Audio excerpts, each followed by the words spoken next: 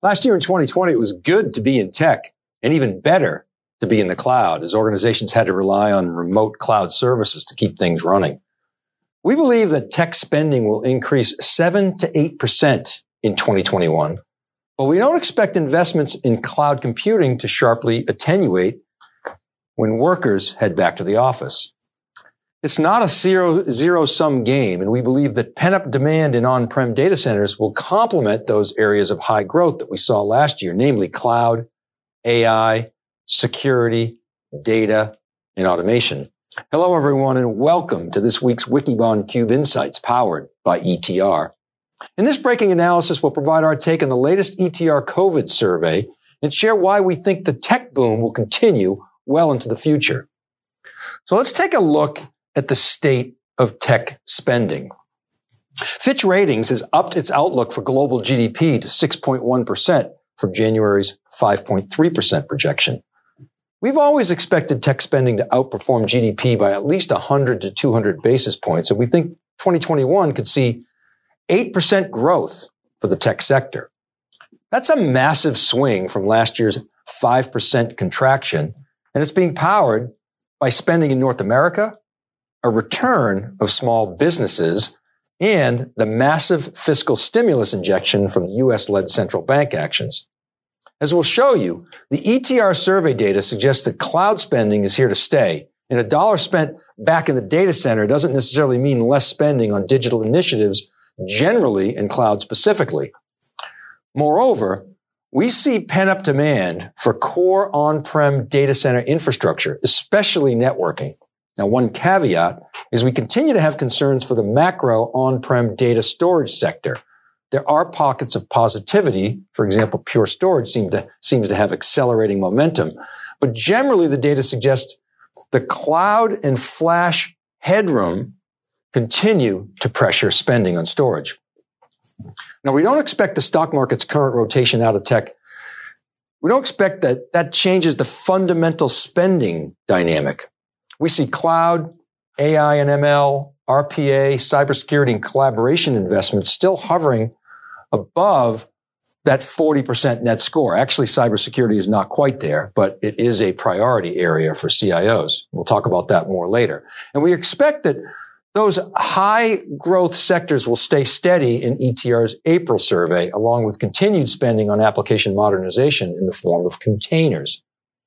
Now, let me take a moment to comment on the recent action in tech stocks. If you've been following the market, you know that the rate on the 10-year Treasury note has been rising. This is important because the 10-year is a benchmark and it affects other interest rates. As interest rates rise, high growth tech stocks, they become less attractive. And that's why there's been a rotation out of the big tech high flyer names of 2020. So why do high growth stocks become less attractive to investors when interest rates rise? Well, it's because investors are betting on the future value of cash flows for these companies. And when interest rates go up, the future values of those cash flows shrink, making the valuations less attractive. Let's take an example. Snowflake is a company with a higher revenue multiple than pretty much any other stock out there in the tech industry. Revenues at the company are growing more than 100% last quarter, and they're projected to have revenue of $1 billion next year. Now, on March 8th, Snowflake was valued at around $80 billion, and it was trading at roughly 75x forward revenue. Today, toward the middle to end part of March, Snowflake is valued at about $50 billion, or roughly 45x forward revenue. So lower growth companies that throw off more cash today become more attractive in a rising rate climate because the cash they throw off today is more valuable than it was in a low rate environment. The cash is there today versus a high flying tech company where the cash is coming down the road and doesn't have to be discounted on a net present value basis. So the point is, this is really about math, not about fundamental changes in spending. Now, the ETR spending data has shown consistent upward momentum, and that cycle is continuing, leading to our sanguine outlook for the sector. This chart here shows the progression of CIO expectations on spending over time relative to previous years. And you can see the steady growth in expectations each quarter, hitting 6% growth in 2021 versus 2020 for the full year. ETR estimates show that, then they do this with a 95% confidence level, that spending is going to be up between 5.1 to 6.8% this year. We are even more optimistic, accounting for recent upward revisions in GDP and spending outside the purview of traditional IT, which we think will be a tailwind due to digital initiatives and shadow tech spending. ETR covers some of that, but it is really a CIO-heavy survey. So there's some parts that we think can grow even faster than the ETR survey suggests. Now, the positive spending outlook, it's broad-based across virtually all industries that ETR tracks. Government spending leads the pack by a wide margin, which probably gives you a little bit of heartburn. I know it does for me. Yikes. Healthcare is interesting. Perhaps due to pent-up demand, healthcare has been so busy saving lives that it has some holes to fill. But look at the sectors at 5% or above. Only education really lags notably. Even energy, which got crushed last year, is showing a nice rebound. Now let's take a look at some of the strategies that organizations have employed during COVID and see how they've changed. Look, the picture is actually quite positive in our view. It shows this data shows the responses over 5 survey snapshots starting in March of 2020. Most people are still working from home. That really hasn't changed much. But we're finally seeing some loosening of the travel restrictions imposed last year. There's a notable drop in canceled business trips. It's still high, but it's a very promising trend. Quick aside, it looks like Mobile World Congress is happening in late June in Barcelona. The host of the conference just held a show in Shanghai, and 20,000 attendees showed up. theCUBE is planning to be there in Barcelona along with Telco DR, who took over Ericsson's 65,000 square foot space when Ericsson tapped out of the conference. We are good together. We're going to lay out the future of the digital telco in a hybrid physical/virtual event with the ecosystem of telcos, cloud, 5G, and software communities. We're very excited to be at the heart of reinventing the event experience for the coming decade. Okay, back to the data. Hiring freezes, way down. Look at new IT deployments. Flat from last quarter, but big uptick from a year ago. Layoffs, trending downward. That's really a positive. Hiring momentum is there. So really positive signs for tech in this data. Now let's take a look at the work from home survey data. We've been sharing this for several quarters now. Remember, the data showed that pre-pandemic, around 15 to 16% of employees worked remotely.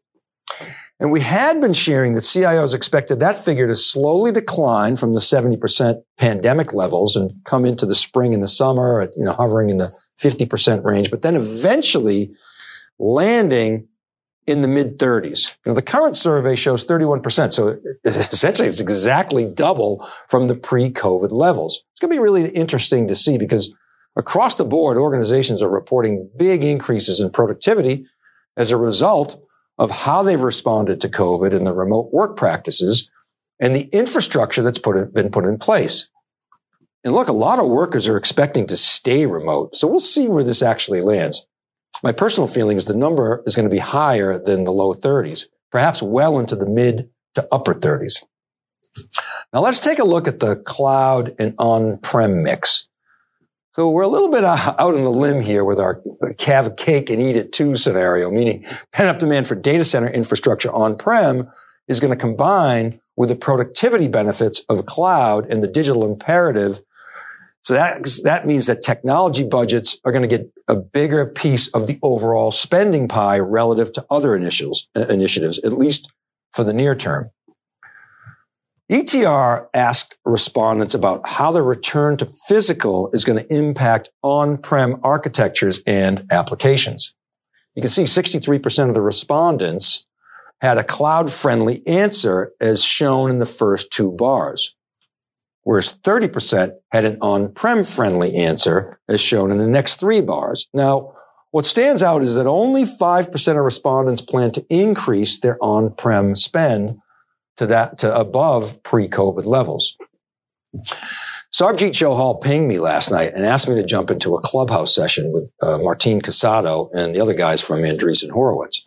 They were having this conversation about the coming cloud backlash and how cloud native companies are spending so much, too much in their opinion, on AWS and other clouds. And at some point, as they scale, they're going to have to claw back technology infrastructure on-prem due to their AWS VIG. I don't know. This data, it certainly does not suggest that that is happening today. So the cloud vendors, they keep getting more volume. You would think they're going to have better prices and better economies of scales than we'll see on-prem. And as we pointed out, the repatriation narrative that you hear from many on-prem vendors is kind of dubious. Look, if AWS, Azure, and Google can't provide IT infrastructure and better security than I can on-prem, then something is amiss. Now, however, they are creating an oligopoly. And if they get too greedy and get hooked on the margin crack of cloud, they better be careful or they're going to become the next regulated utility. So, it's going to be interesting to see if the Andreessen scenario has legs. Maybe they have another agenda. Maybe a lot of their portfolio companies, have ideas around doing things to help on-prem. All right. Why are we so optimistic that we'll see a stronger 2021 on-prem spend if the cloud continues to command so much attention? Well, first, because nearly 20% of customers say there will be an uptick in on-prem spending. Second, we saw in 2020 that the big on-prem players, Dell, VMware, Oracle, and SAP in particular, and even IBM made it through okay. And they've managed to figure out how to work through the crisis. And finally, we think that the lines between on-prem and cloud and hybrid and cross-cloud and edge will blur over the next 5 years. We've talked about this a lot, that abstraction layer that we see coming, and there's some real value opportunities there. It'll take some time, but we do see there that the traditional vendors are going to attack those new opportunities and create value across clouds and hybrid systems and out to the edge. Now, as those demarcation lines become more gray, a hybrid world is emerging that is going to require hardware and software investments that reduce latency and are proximate to users, buildings, and distributed infrastructure. So we see spending in certain key areas continuing to be strong across the board that will require connecting on-prem to cloud and edge workloads. Here's where CIOs see the action. Asked to cite the technologies that will get the most attention in the next 12 months, these 7 stood out among the rest. No surprise that cyber comes out as a top priority, with cloud pretty high as well.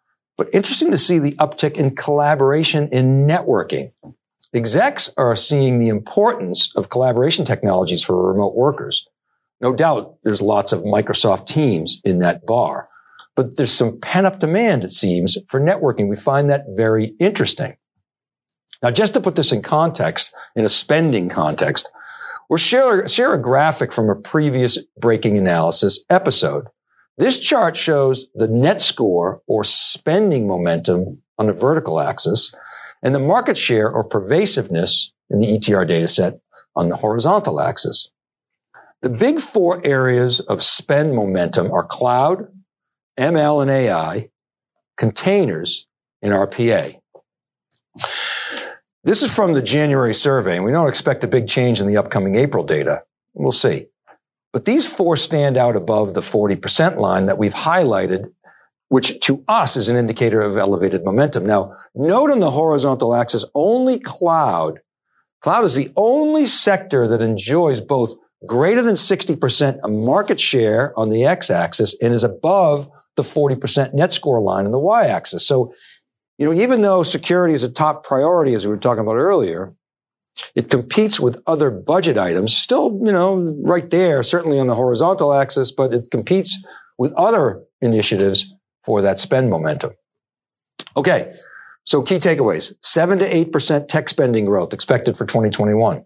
Cloud is leading the charge. It's big and it has spending momentum. So we don't expect a big rotation out of cloud back to on-prem. Now, having said that, we think on-prem will benefit from a return to a post-isolation economy because of that pent-up demand. But we caution, we think there are some headwinds, particularly in the storage sector. The rotation away from tech in the stock market is not based on a fundamental change in spending, in our view, or demand. Rather, it's stock market valuation math. So there should be some good buying opportunities for you in the coming months as money moves out of tech into those value stocks. But the market is very hard to predict. Look, 2020 was easy to make money. All you had to do was buy high growth and momentum tech stocks on dips. 2021, it's not that simple. So you got to do your homework. And as we always like to stress, formulate a thesis and give it time to work for you. Iterate and improve when you feel like it's not working for you. But stay current and be true to your strategy. Okay, that's it for today. Remember, these episodes are all available as podcasts wherever you listen, so please subscribe. I publish weekly on siliconangle.com and wikibon.com, and I always appreciate the comments on LinkedIn. You can DM me at dvellante or email me at david.vellante@siliconangle.com. Don't forget to check out etr.plus, where all the survey and data science action resides. Some really interesting things that they're about to launch, so do follow that. This is Dave Vellante. Thanks for watching theCUBE Insights powered by ETR. Good health to you. Be safe, and we'll see you next time.